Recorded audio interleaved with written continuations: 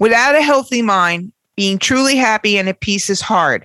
The good news is therapy works. But what is therapy exactly? It's whatever you want it to be. Maybe you're not feeling motivated right now and would like some tools to help. Or maybe you're feeling insecure in relationships or at work, not dealing well with stress. Whatever you need, it's time to stop being ashamed of normal human struggles and start feeling better because you deserve to be happy. And now you don't have to worry about finding an in-person therapist near you to help. BetterHelp is customized online therapy that offers video, phone, and even live chat sessions with your therapist, so you don't have to see anyone on camera if you don't want to. It's much more affordable than in-person therapy, and you can start communicating with your therapist in under 48 hours. Join the millions of people who are seeing what online therapy is really about. It's always a good time to invest in yourself because you are your greatest asset. And a special offer to I'ma Let You Finish listeners, you can get 10% off your first month of professional therapy at betterhelp.com/I'ma Let You, IMMALETU. That's betterhelp.com/I'ma Let You, IMMALETU. Thanks again to BetterHelp for sponsoring this podcast.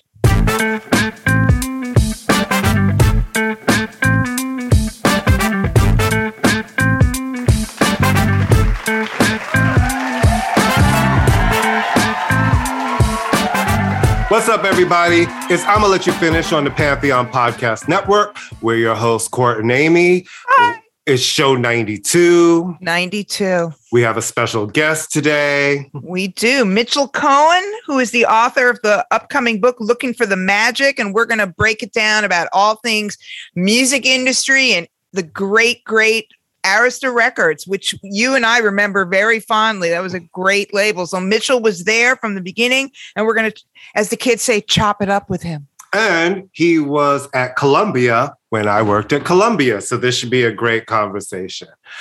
All righty. So the weekend just passed. How was your weekend? Anything good happen? Blase, boo, did you watch this? No, I heard Jesus rose, right?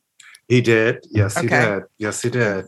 Okay. He is risen. He is risen. He is risen. That's nice. Nothing. Should we start off in a kind of, let's just acknowledge the passing of a really, really important very New York influential. DJ, very influential DJ and graffiti artist, Kay Slay, who passed away after a long battle with COVID. He'd been in the hospital for months. It's really sad. It's just young. Very, right, street was the guy that 55 years old. Yeah, the guy who premiered Nas's Ether. So he was like the drama king, the drama show. So a hot 97 legend. Yeah. A New York legend, though, bigger than that. But a really, especially the heyday of Hot 97. Yeah. You know what I mean? But he was on the air for over 20 some and a very acclaimed graffiti artist as well. So very sad. We send respect to his family and I think I met well. him maybe when I was at Violator, I'm thinking. Probably that would make sense. All right, so no more sadness. So Coachella, I didn't go. You didn't. Speaking of no more sadness. No more sadness. Yeah. Well, this is what it was. Lots of people who I see online on TikTok being like things like, I ordered a celebrity stylist to style me for Coachella. Then I see everybody else posting all of their pictures and their outfits and their things. I'm like, did any of you actually go to a show? I sort of wanted to. This is how I sum up all of Coachella. So this interview with a young person, very happy for him. He had his passes. Who are you excited to see? Well, I don't really know. I come because it's the people and we just want to be with people. Right. It's just become a scene. It's just become a scene. It's like they can give a shit who's performing. It's like Afro punk on steroids. It's like Soul Summit on steroids. It's very like, it's actually like, so that you could just say, I was there. I was there. But and have pictures. There was some music. There was actually some good music going on. There was good music, and a lot of artists, Megan Thee Stallion for one, and Harry Styles for another, debuted new music, which is usually not the venue you do that. Usually you don't bring out the stuff people don't know at a big show. So I have not read Anita also killed. I've heard. Yeah, I have not read any. Billie Eilish. I have not read any negative reviews of any of the music. So that's the important thing. Right. Bringing out unlikely guest stars was kind of the vibe. Well, that always happens at Coachella. So it's I mean, I love Harry Styles, but this, I'm glad he loves older women. He has shown it over and over again. But Shania Twain, really? Okay, fine. Oh no, you can always bring out Shania. I love Shania Twain. Yeah. I love her. But it just sounded great. From what the clips I saw, it sounded great. Everybody sounded great. It seemed to be a good time was had by all, and we'll see what the COVID rates are in 2 weeks. Because I saw so many amazing just maskless people and outfits. It was everybody like, I'm at Coachella. Here's my look. I'm like, well, the only person who can get away with that is Harry Styles because he had the best look of anybody. So, all right. So, also debuting new music, because here's the thing, we talk about you enough and you're just going to come through. Lizzo was the host and the musical guest on Saturday Night Live this week. I mean, she's very personable. Obviously, she's not, she couldn't keep a straight face throughout any of these things. I mean, this is a thing they like to do, is throw people in there. She was very personable. She sounded great. The song, I mean, what do you think of her new song? Okay, so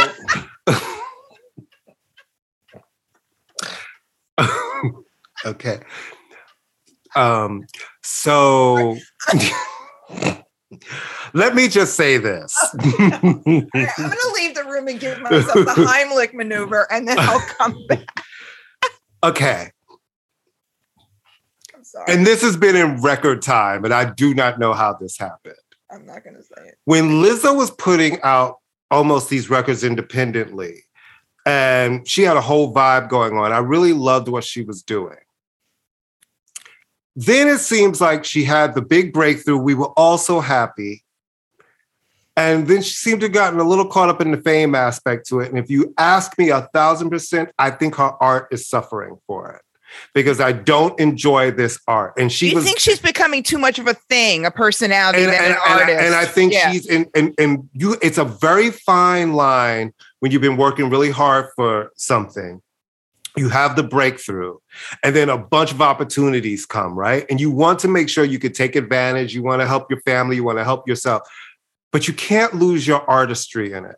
And there's something about her lyrics now that are just too literal. It feels like a stream of consciousness tweets. And I just don't think it's great. Like, I like the idea of a disco-tastic song, but I think But this sounded like every disco-tastic song I've ever heard. Thing. I didn't like the second one either. I'm your artist suffering. The artist suffering.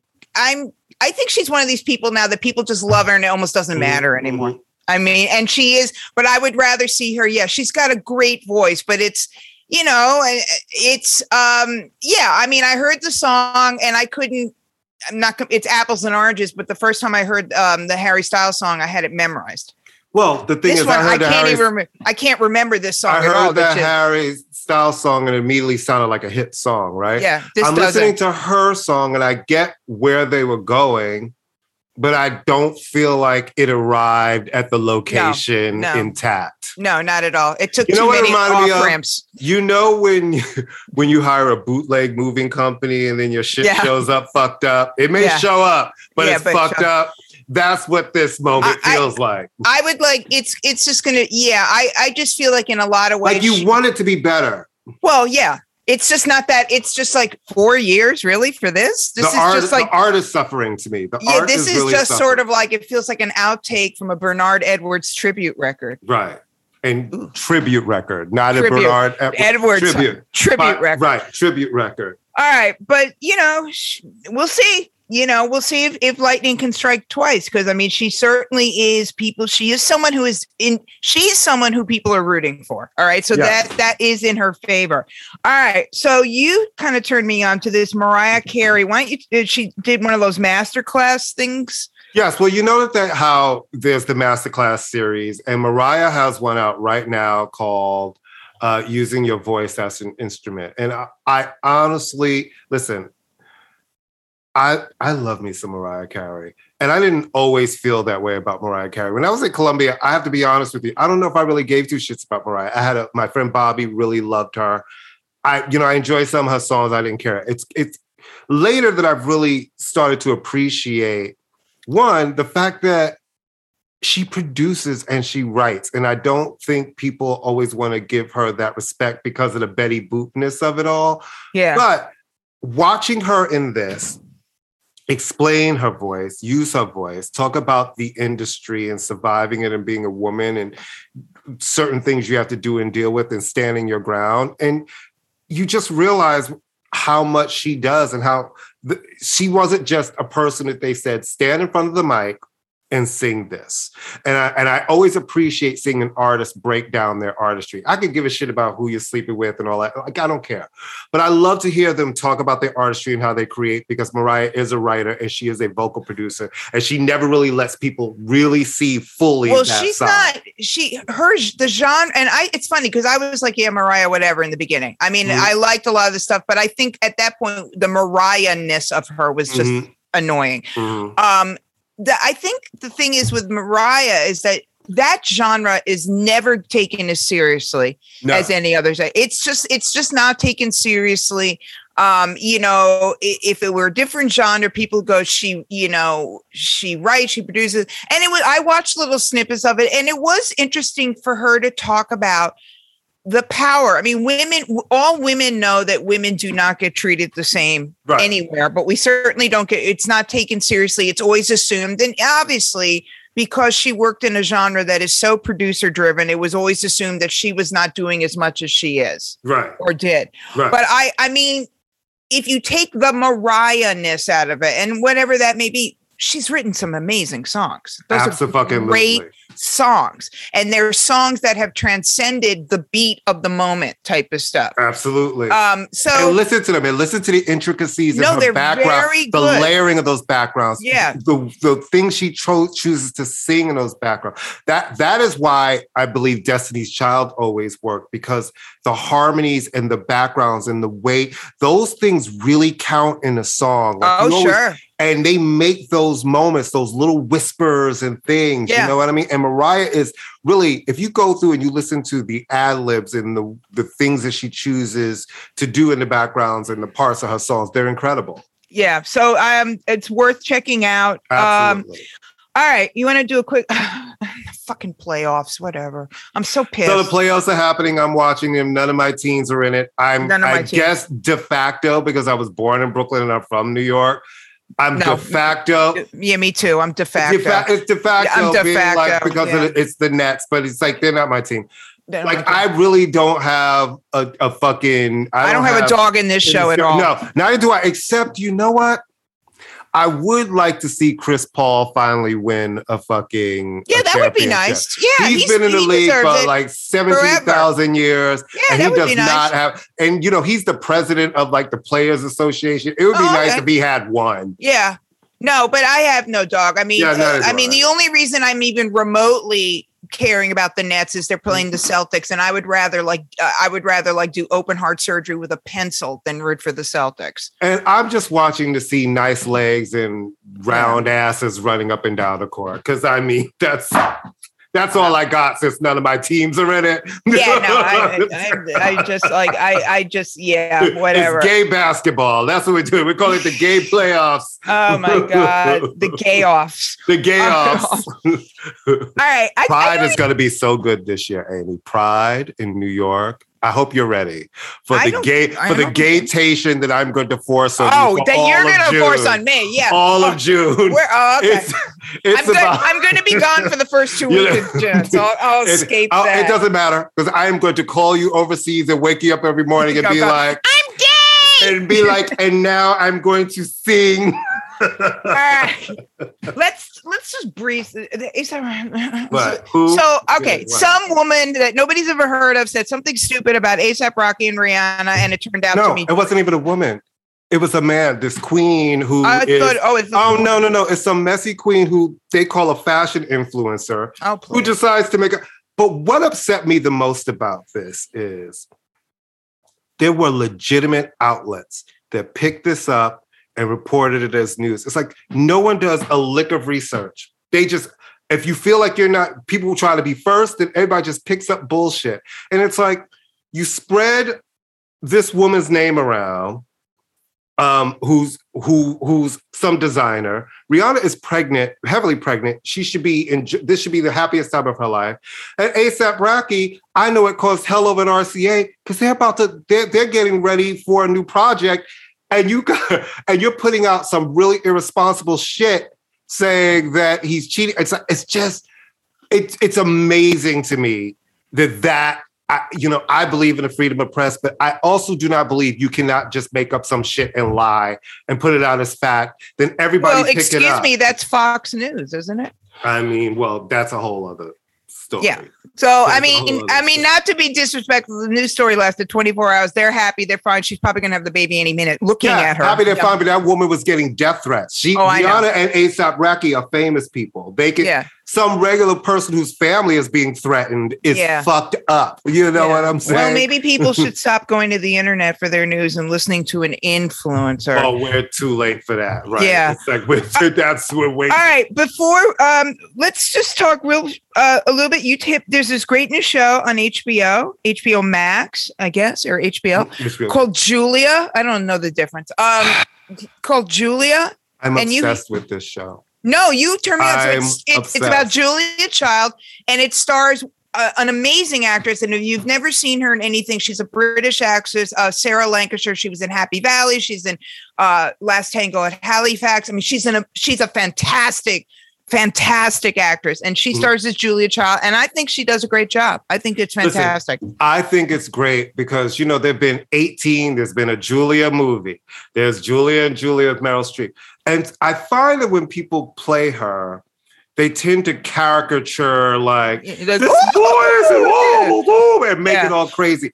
But this actually seems like a portrayal of her as a woman, flaws and all, and not some caricature of it's very good. It's really, really, really, and it's a lot of fun. I really like it a lot. And it's hard for me to get me into a lot of series. I have a list of things. Everyone's like, "Are you watching this? Are you watching this? Are you watching this?" And I'm never watching them. But I will absolutely tell you, this one I look forward to. It's very good. New episodes every week. No, it's very good. So check it out. So speaking of very good, we have. Well, don't introduce him because he's not here yet. So I don't want to introduce him with him not being here yet. He's in the waiting room. Oh, we have a waiting room? Yes, these are the things that Courtney doesn't know about. He's been there since 5 to 4. Yes. You forget I teach on Zoom all the time. It's like, come on, man. It's like, I can tell you how to get the show to all of our networks and all of that. I don't know. How do you think you get into the show? I let you in. Well, listen, this is an attack on me as a person, and as a human being. No, he's recovering. Anyway, yes, Mitchell's here. Hi, Mitchell. All right. So we have a fantastic guest. This show's a mess, kids. I'm glad you love us because we're a mess. Well, one of us can read. Mitchell entered the waiting room. Hi, I'm the one who teaches English. Mitchell, the waiting room. Once in a while, I know what the fuck I'm doing. Very rarely, but once in a while. And today's the day. Circle the date on the calendar. All right. So Mitchell Cohen is a former A&R man and head honcho at Arista Records. And he's the author of the forthcoming book, Looking for the Magic, which is the title of one of my favorite Dwight Twilley songs. And so Mitchell is joining us via the interwebs. Hi. Hey, Mitchell, how are you? Hey. Okay, let me just say this, Mitchell. When Amy jump right in.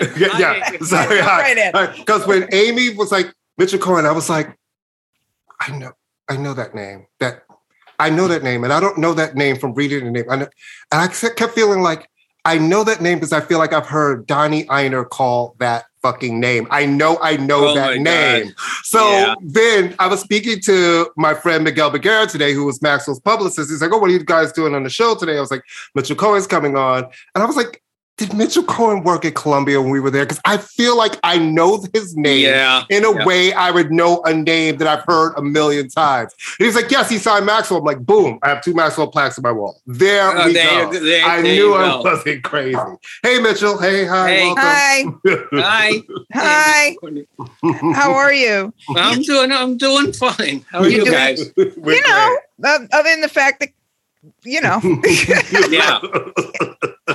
Yeah.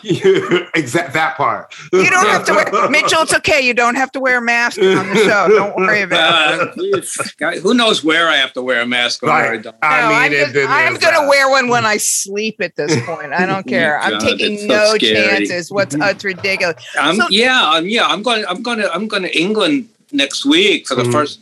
This is the first time I've gotten on a flight since the beginning of this thing, and it's I'm a little apprehensive about it, to be honest. International may be very different, though. This is a domestic rule. International may be a whole. I'm going to like a million different places in May, and part of me was like nervous about like, I don't want to wear a mask. It's going to make me claustrophobic, and now I'm wearing all the masks. Yeah, like all of them at once. Yeah, I think it's going to be different. This is a domestic policy. International, if you're going on an international carrier, they can tell you whatever the hell you want to do. We're flying on Virgin Atlantic. Oh yeah. Richard Branson will make you put on a mask. Yeah, well, we hope. Well, let's so for me, when I was a Cub reporter, for me, I always loved Arista. I love how in this it used to talk about how Arista wanted to be the sound of New York, and thinking about it and reading that, I'm like, yeah, because there was so many different types of sounds and Patti Smith and Gil Scott-Heron, and Barry Manilow, and like, whoa. So I guess just kind of talk about like your relationship with the label and how you got started and all that good stuff. I was a rock writer. I was writing for Cream and High Fidelity and a whole lot of other places. And a friend of mine who had been a publicist at CBS Records said that there was a job opening for a publicity writer at Arista. And maybe I should apply for that. And like you, I mean, Arista, I had been buying Arista records since the label started. I mean, Horses was really important to me, and they had Monty Python and Gil Scott-Heron, and they had signed the Kings, and they had signed Lou Reed, and it just seemed like the place to be. I mean, I obviously was aware of Clive Davis's history. I'd read his book, and I knew what his backdrop was.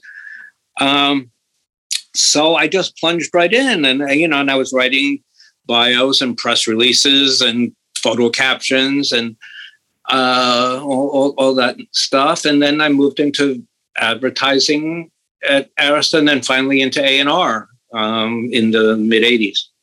That's every writer's dream, to be an A&R. It never occurred to me that it was a dream because I looked like, and it's the kind of thing where, when I approached Clive about it, it was like, everybody wants to do A&R. I can't just give out A&R jobs. It's not like candy.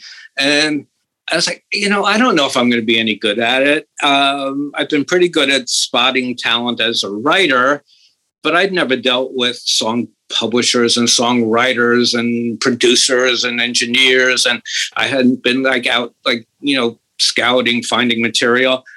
So there was like a trial period where I said, look, just send me out there, have me look for songs, have me attend showcases that you don't particularly want to go to. And if it's working out, then we'll see if it's like an actual job. If not, it's just something that took some work off your plate. Wow. And that's how that happened. What was your first hit song? What was the first one? The first hit song I found, 1986, there was a big deal about the Monkees. Mm-hmm. The Monkees were back on MTV. The Monkees were like around the clock on MTV for like a whole like marathon. And there was the idea of getting at least Mickey and Peter in the studio to cut some new tracks to take advantage of it, since Arista owned the masters from their hit period. And so the mandate was to find a song that they could cover, a new song. And there was a song by a local band called the Mosquitoes, called That Was Then, This Is Now, that I thought could be cut by the Monkees. And I sent it to Clive, and he said, yeah, and sent it to the Monkees, and Mickey and Peter said, yeah, not Davey. He decided to sit that one out, and it became a top 20 hit. And wow, that was like the first, one of the first things I brought in.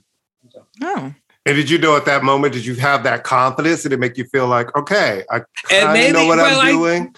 I'd always had confidence in my taste as a critic, but as you guys know, I mean, one's critical taste and the realities of the commercial world are, don't always coincide. Right. Yeah. I mean, a critical favorite, it usually means it's not selling anything. Right. I consider myself like a minor league part of the New York City rock critic establishment, and a lot of the things that we had championed were a lot of the bands from downtown that weren't breaking through. And but quickly enough, I think I got the hang of what Clive was looking for each project.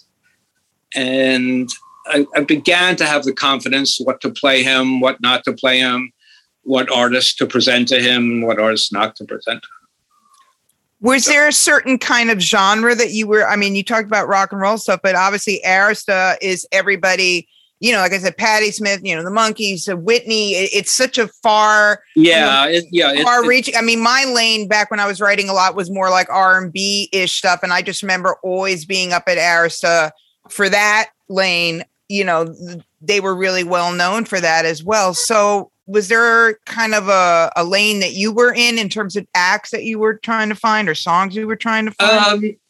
Yeah, more in the rock and pop area, although I had always gravitated towards R&B. And when I was able to do that at Columbia, with, Maxwell and Amory and a couple of other things. But I think, the assignment was to try and bring some rock sensibility into Arista A&R. And so I brought in the Church, I brought in the Jeff Healey band, some things that did well for us, in that area. And did you bring in Iggy? Was that you? No, that was Ben Edmonds, I believe. I think he was running A&R for us in England. Those were sort of like his comeback records, in so many ways. They were. I like those records a lot. Those three albums. Yeah. And so look, people always say to me, like, how did you spend so much time at Arista? Didn't it drive you crazy? I'm like, if you spend enough time in Clive Davis's office, you're going to learn how to do A&R. If you're paying attention, you're going to learn how to talk to mastering engineers and how to talk to song publishers and how to negotiate between artists and executives. And yeah, so that was my learning curve. That was my industry, apprenticeship, if you will. So why this book now? Because I think it's a great subject and a great topic, because when most people like me, when I think of Arista, I've had friends who worked there throughout the years, but I always think Arista, Clive Davis. And then when Amy was telling me that this book was coming, and then I started reading through what, Ben sent us some stuff to read. And I was like, wow, you know what? I actually did not realize that it was, Bell first. And then I didn't know the whole story. So I really do find it interesting and amazing that you're telling this subject. What made you decide to tell? There was a series of books coming out on BMG Books, the RPM series, on independent record labels. And they had done Sub Pop, and they had assigned Chrysalis and Slash and Excello, and I pitched an Arista book to them. You know, just to cover Arista the independent years when it was just, you know, on the runway for the first 10 years. And they gave me the assignment to write that. I got the contract to write that. Spent a year doing the interviews, interviewed 25, 30 different people, did tons and tons of research, handed in the book in February of 2020, and then the pandemic hit. Right. And so everything yeah. So everything was put on hold, and I was sure like it'll come out next year. 2021 comes, and then there's a new head of BMG book publishing, and he decides to scrap the whole series altogether. Oh my God. Wow.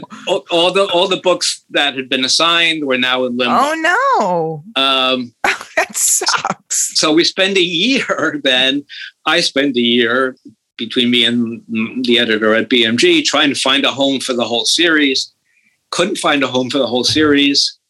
Ira Robbins, I've known for years. Oh, and Ira's years. great. He had started putting out his own stuff through his own Trouser Press imprint, like book imprint. And I was talking to Ira because he'd written an essay for another book I was involved with. And I'm saying, well, would you be interested in expanding the Trouser Press book imprint to include other writers? Because I have this book. It's lying around. I want to get it out. And he read it and he liked it and he said, sure. And so we started working together on it. And so it's going to come out through the Trouser Press imprint in June. Oh, cool.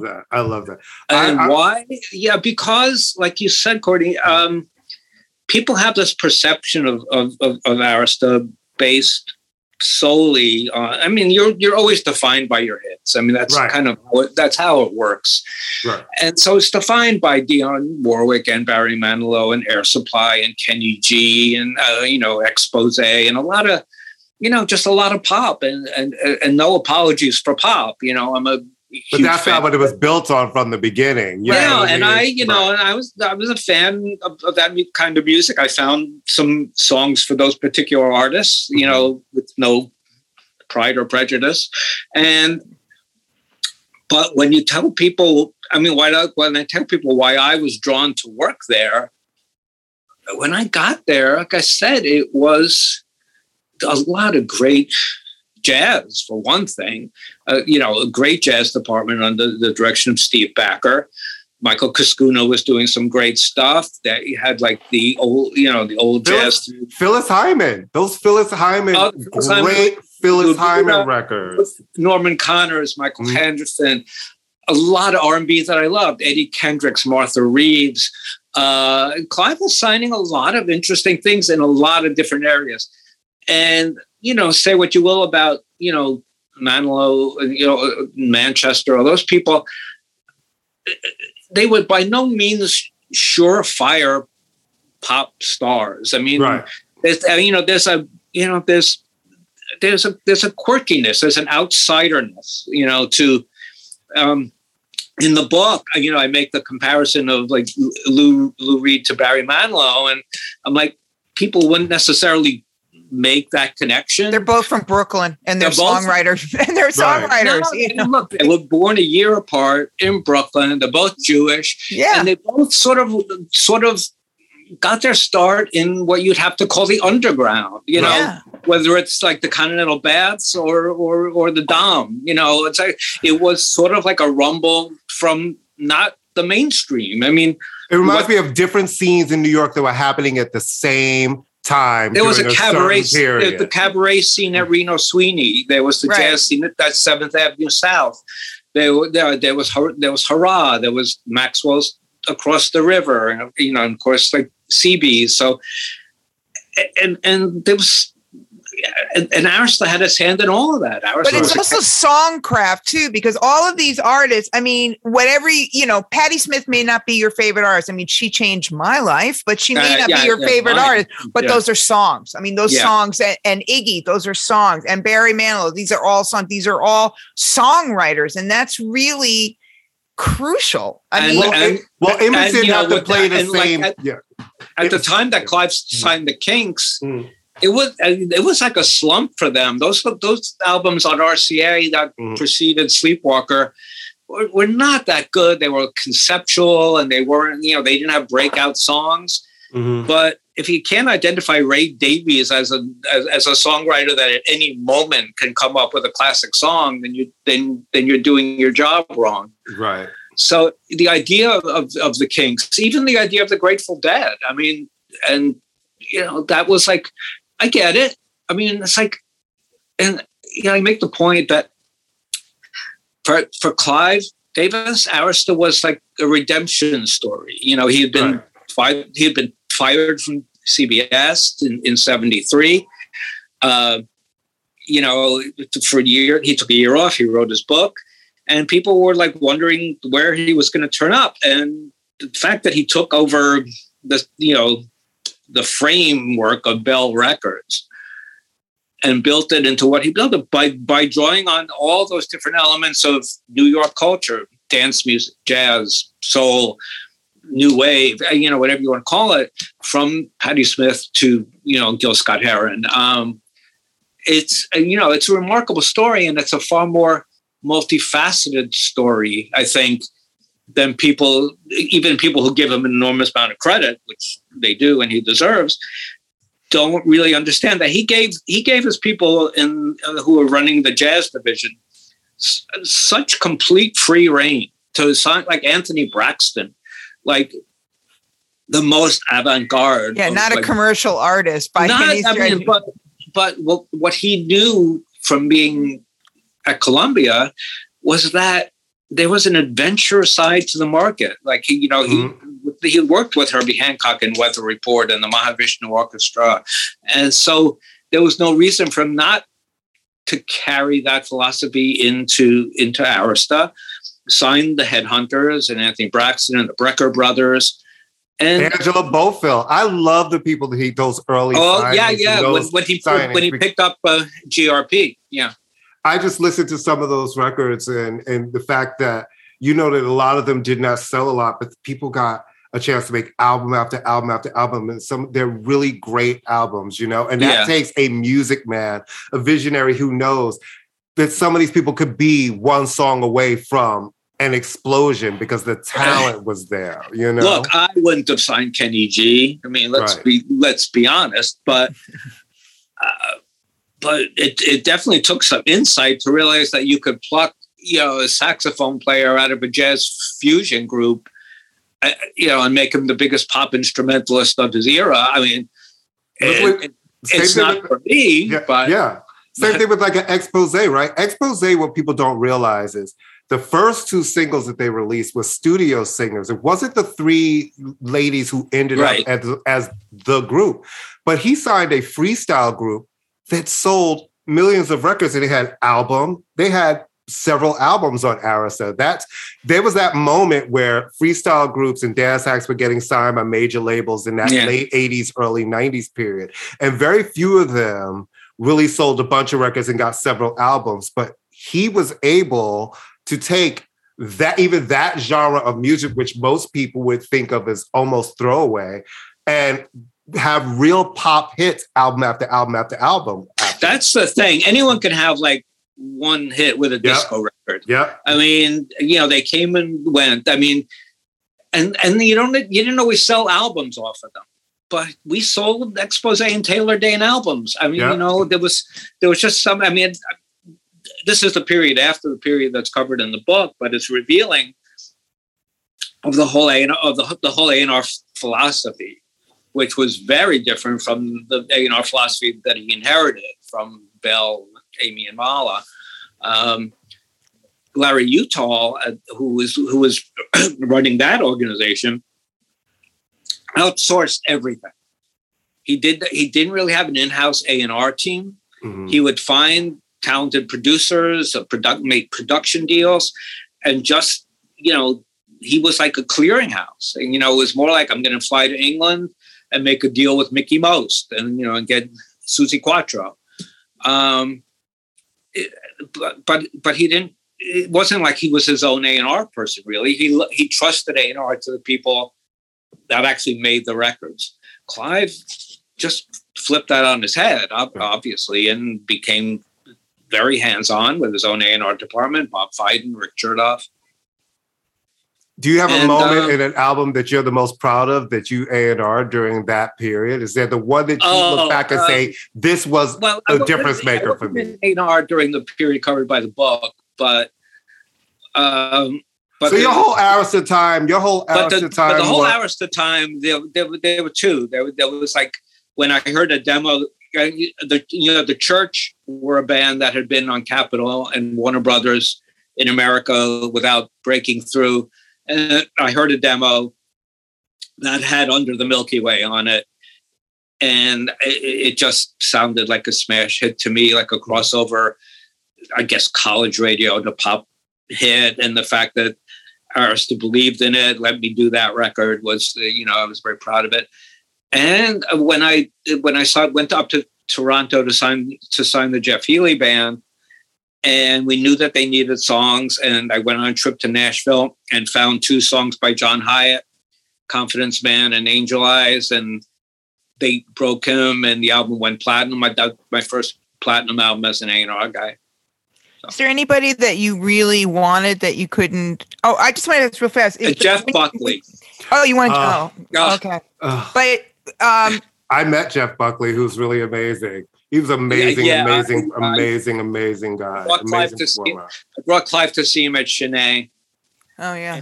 And that when I didn't sign Jeff, when he went to Columbia, there was a job offer on the table for me from Columbia. And I'm like, you know what? If I had gotten Jeff, I would have stayed at Arista and made his record. Right.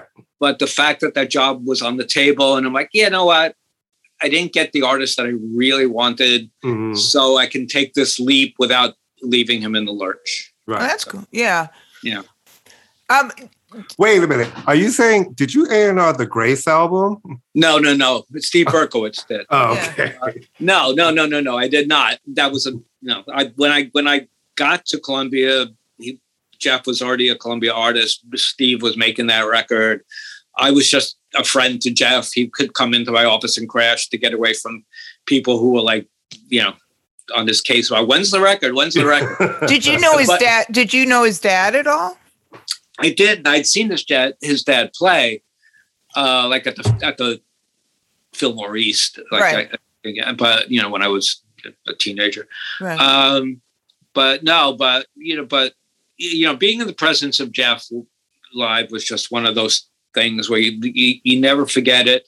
And he had like a regular gig at Chennai, right? And every week, if a friend of mine was in town, I'd be like, "You got to come down with me to Chennai." And so many people to this day say, "I'll never forget when you brought me downtown to see Jeff Buckley." I mean, he had the book is called like Looking for the Magic. That's what we do.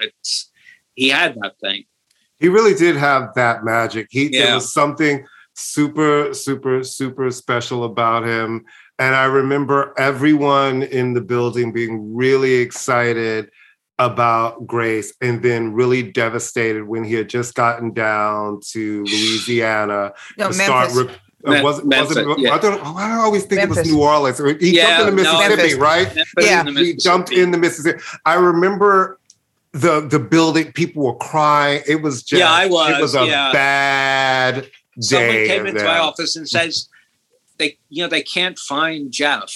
And I'm like, well, what does that mean?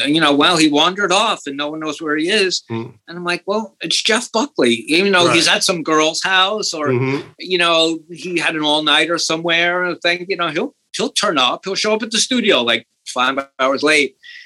And before too long, it was clear that was not how the story was going to end. And it was a terrible, terrible day at the office. It was a really bad day. It was hard. It was heartbreaking. Yeah. I wanted to ask just real. You meant. I'm just curious. With Pete Shelley, was that when the Homo sapien era, or was it okay? Yeah, Homo sapien. Yeah, that's when Arista was picking up a lot of things from the UK. That was a risky move in a lot of ways. When you think about it, the Buzzcocks were great, obviously, and amazing, and he's an amazing songwriter, but to pick up him at that point and have him do that song at that time. Yeah.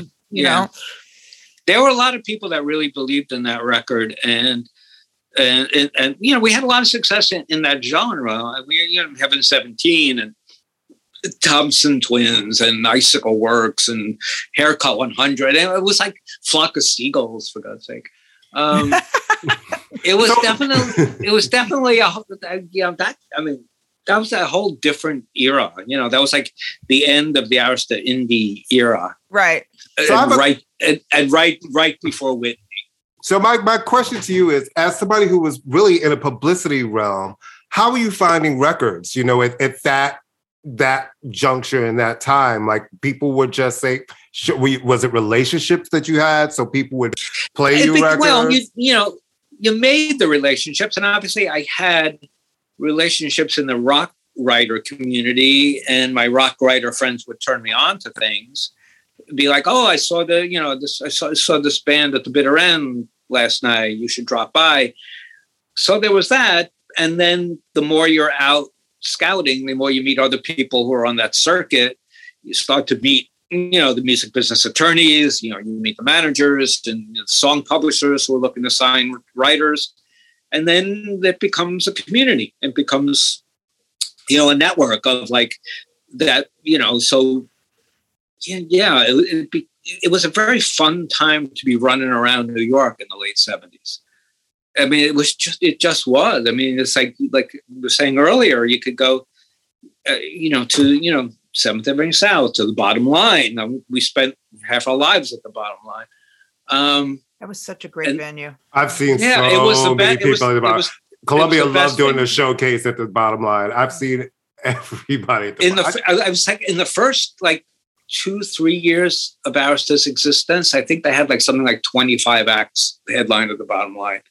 That was like home base. Everybody from, the Alpha Band and Baby Grand and Rick Danko and then later on Graham Parker and Dwight Twilley and For some reason in my head, I feel like I saw Bruce Springsteen at the Bottom Line when I was at Columbia.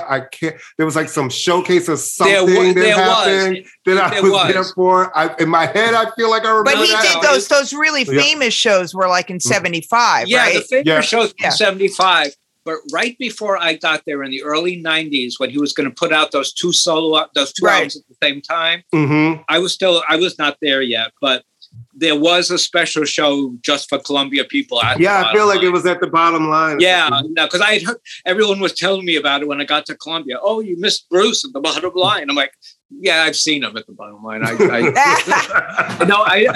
know what that's all about. I miss that venue. That's old school New York. That was a great venue. It was a great venue, great sound, great. Everything was not too big, not too small. So many memorable shows there. Elvis Costello and the Attractions. Wow. It's incredible. I saw Willie DeVille there. I think he played the Willie or Mink DeVille, and then David Chohan. Oh, so I have my knee. I asked. So you saw the Dolls in their heyday? I did. And see that. Was it like the greatest thing ever? It was the most fun you could have because it was first of all, it was the only thing really going on in the early 70s. There really was. It was like a lull, and I was just starting out as a rock writer, and I was looking for stuff to get excited about, and that was the thing. It was like ramshackle and sloppy and fun and like a celebratory thing.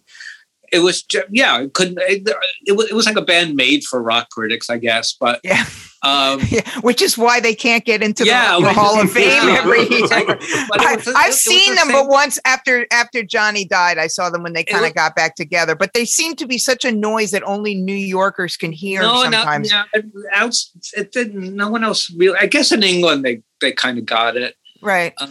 But it didn't really travel well.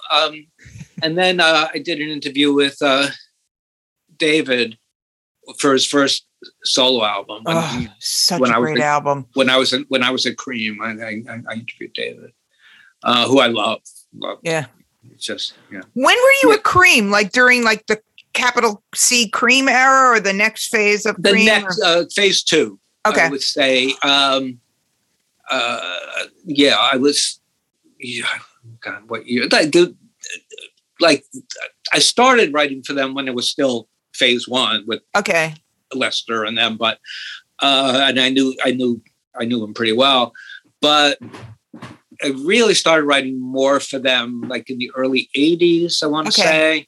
I did like, the B-52s and the Ramones. I interviewed them, and Marianne Faithfull, like after Broken English and things like that. So that was like my home base for a while.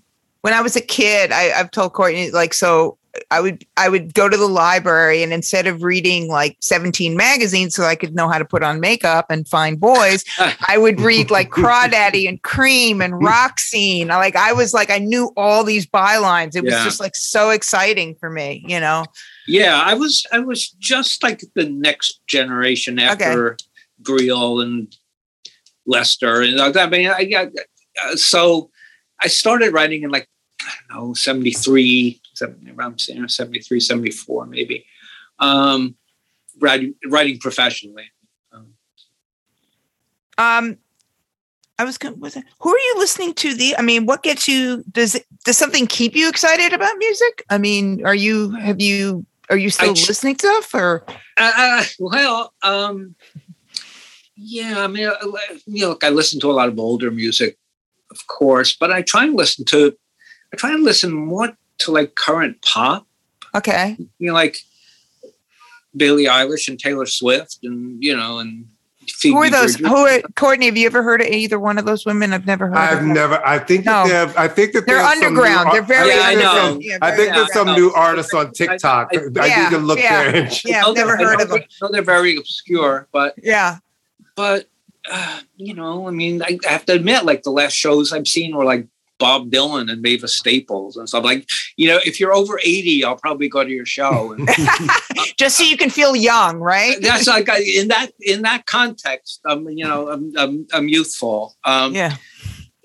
But I don't get excited by any of the new rock bands that my rock friends tell me about. Well, like who are the new rock bands that rock friends are telling you about? I'm being serious. I can't think of like a new rock band. There's something called Royal Blood, I think. I don't know. Matt Pinfield told me about it. And but I do listen to some contemporary country, Maren Morris and Miranda Lambert. And, they're really good. Yeah. And Eric Church, I've seen a couple of times live, and I always, he's great live.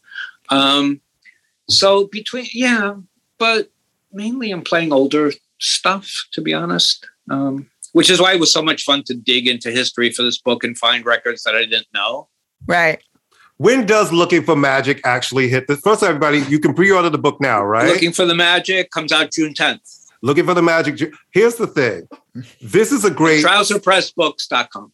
Absolute. And everybody, pre-order now, because especially all of you industry kids, here's the thing. Know the history of all of these places. It's really important. And actually, when people who are masters write something, you should read it. You'll actually learn some things, and it will help you in today's world of A&R. And reading is fundamental. Now, here's the thing, Mitchell. Now you're going to have to write another book and do about the Columbia Reds, because I was there. There's a lot of fuckery and a lot of things. Those years, the mid 90s through the early 2000s at Columbia. With I remember seeing Alicia Keys, 16 years old, in the Sony Club, play for us. And I said to Donnie, I'm like, this girl is like Laura Nero crossed with Roberta Flack. This girl is amazing. She was like a high school kid. Mm-hmm. We signed her. And had her for years. And then we dropped her, and it broke my heart. Remember, I was like, and they couldn't figure out what to do with her. They had her for so long. Because they didn't just let Alicia be Alicia. Right. They weren't trying to make it, they couldn't, the image, they didn't know what to do. And then when Clive Davis was writing his book, he called me up and he said, "Can you explain to me what happened, why I was able to sign Alicia Keys?" He said, "I didn't think there was a chance in hell. My A&R guy was bringing her to me and said, I think we could get her off Columbia."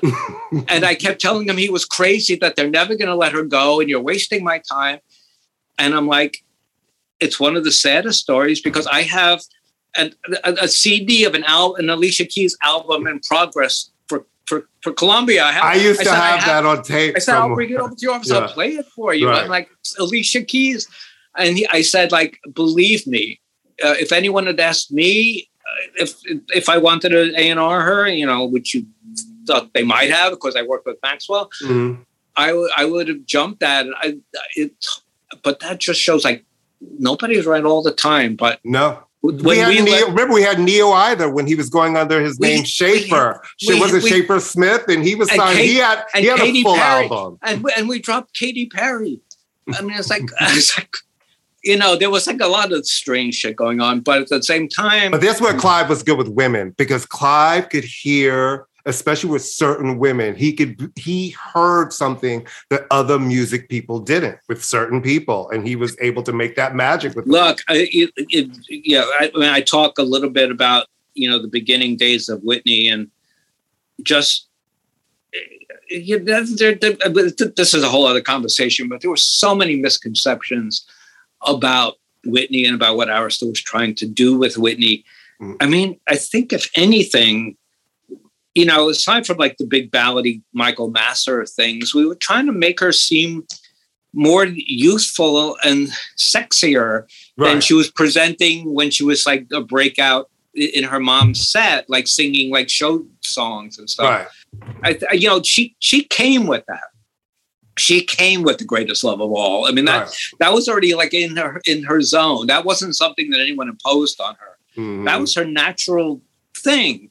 And I think, if anything, that first album, working with Kashif and Narda, maybe like mussed her up a little bit, but people only point to like the big ballady things. Well, the second album is where Black people got mad, because remember, Black people fell in love with her on the first album. And then the second album to them seemed, especially when I Want to Dance was the first single, it seemed so pop. And in certain ways, it was actually very, very, very smart, because if he had just pegged her as a Black artist, I don't know if she would have gotten the worldwide success that she had. And I did that when I was working with Matthew Knowles. Pop was very important to him. He's if you want to be able to make if you want to be able to make your R&B records and make whatever records you want going forward, you need to solidify this pop base, and then you can do what you want. Matthew did everything right with Beyonce. That's for sure. He made Columbia go pop, and he started with Destiny's Child. During the whole controversy about the first single from the first Beyonce album. I was there for everything. Oh my God. And then I went to work for Matthew at Music World. So I sat in that A&R meeting when they played Crazy in Love, and I said to my co-A&R people, I've never heard a more natural number one hit in my life. And then I had to hear everyone around me say, it's not going to be top 10 of Black radio. I don't really see this first single. I don't think. And we're the pop A&R people who are not even supposed to weigh in on this are like, no. There's only one song to launch Beyonce, and it's Crazy in Love. But there was, you remember, there was so much resistance to it. Well, especially after the first thing they put out from her solo-wise was Work It Out. And they thought that, that was from the Austin Powers movie. And they thought that it would be a hit, and it was more funk, and it was kind of Black, but it was not a hit. And it wasn't Crazy in Love. No, and Crazy in Love was nothing else sounded like that at the moment. And it was like an explosion. To me, hearing it, it was like, this is it. Me too. Yeah. It's still the best song she's ever done. As far as I'm absolutely. I really think, I also think it's one of Jay's best verses. Yeah, listen, it's a declarative statement. I am here. When you're in a meeting, in a room, and you hear a song like that for the first time, it's just like, like a light goes on. No, it's I would. I love that song. And to then hear people think that it wasn't the right record, I'm like, I don't know. Right, but then the record comes out and everybody wants to take claim, right? And then everybody is like, I knew it. Yeah. Well, Mitchell Cohen, thank you so much for coming on. Thank you, Mitchell. Today. Oh my God, amazing. This was such a pleasure. We know anything Ben Merlis asks us to do, we do. Well, but it's so funny. But as soon as she said the name, I was like, I know that name. And I kept feeling like I've heard Donnie say that name 500 times. I know I'm not crazy. Or scream that name. So I kept looking online everywhere, and I'm like, scream that name. Right. I could hear him on the 6th floor, from the 9th floor. So then finally I go to Miguel, and I'm like, Miguel. I'm like, and he's like, yes. I'm like, thank you. I knew it wasn't crazy. I know I'm not crazy. Yeah. So guys, looking for the magic, June 10th. You can pre-order it today. And you guys know what it is. Thank you guys for listening to us on the Pantheon Podcast Network, where we're here every Thursday. There are over 70 music shows. You know what to do. Love them all. You know what to do for us. Leave a star, leave a rating, tell a friend. Post it to your social media. Follow us on all of our social media. You guys are there. You know the Gab. And we love you. And we'll see you next week. Thank you, Mitchell. Thank you, Amy. Thank you, Mitchell. Take care.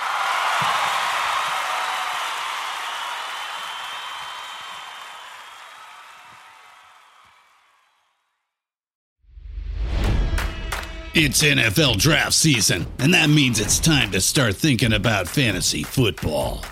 FantasyPoints.com features industry-leading experts and prognosticators using proprietary hand-charted data to help you score more fantasy points. FantasyPoints.com is the place to go for whatever kind of fantasy football you play. Whether you play fantasy football, daily fantasy sports, or do a little bit of everything, Fantasy Points has the meticulously researched content to guide you to victory.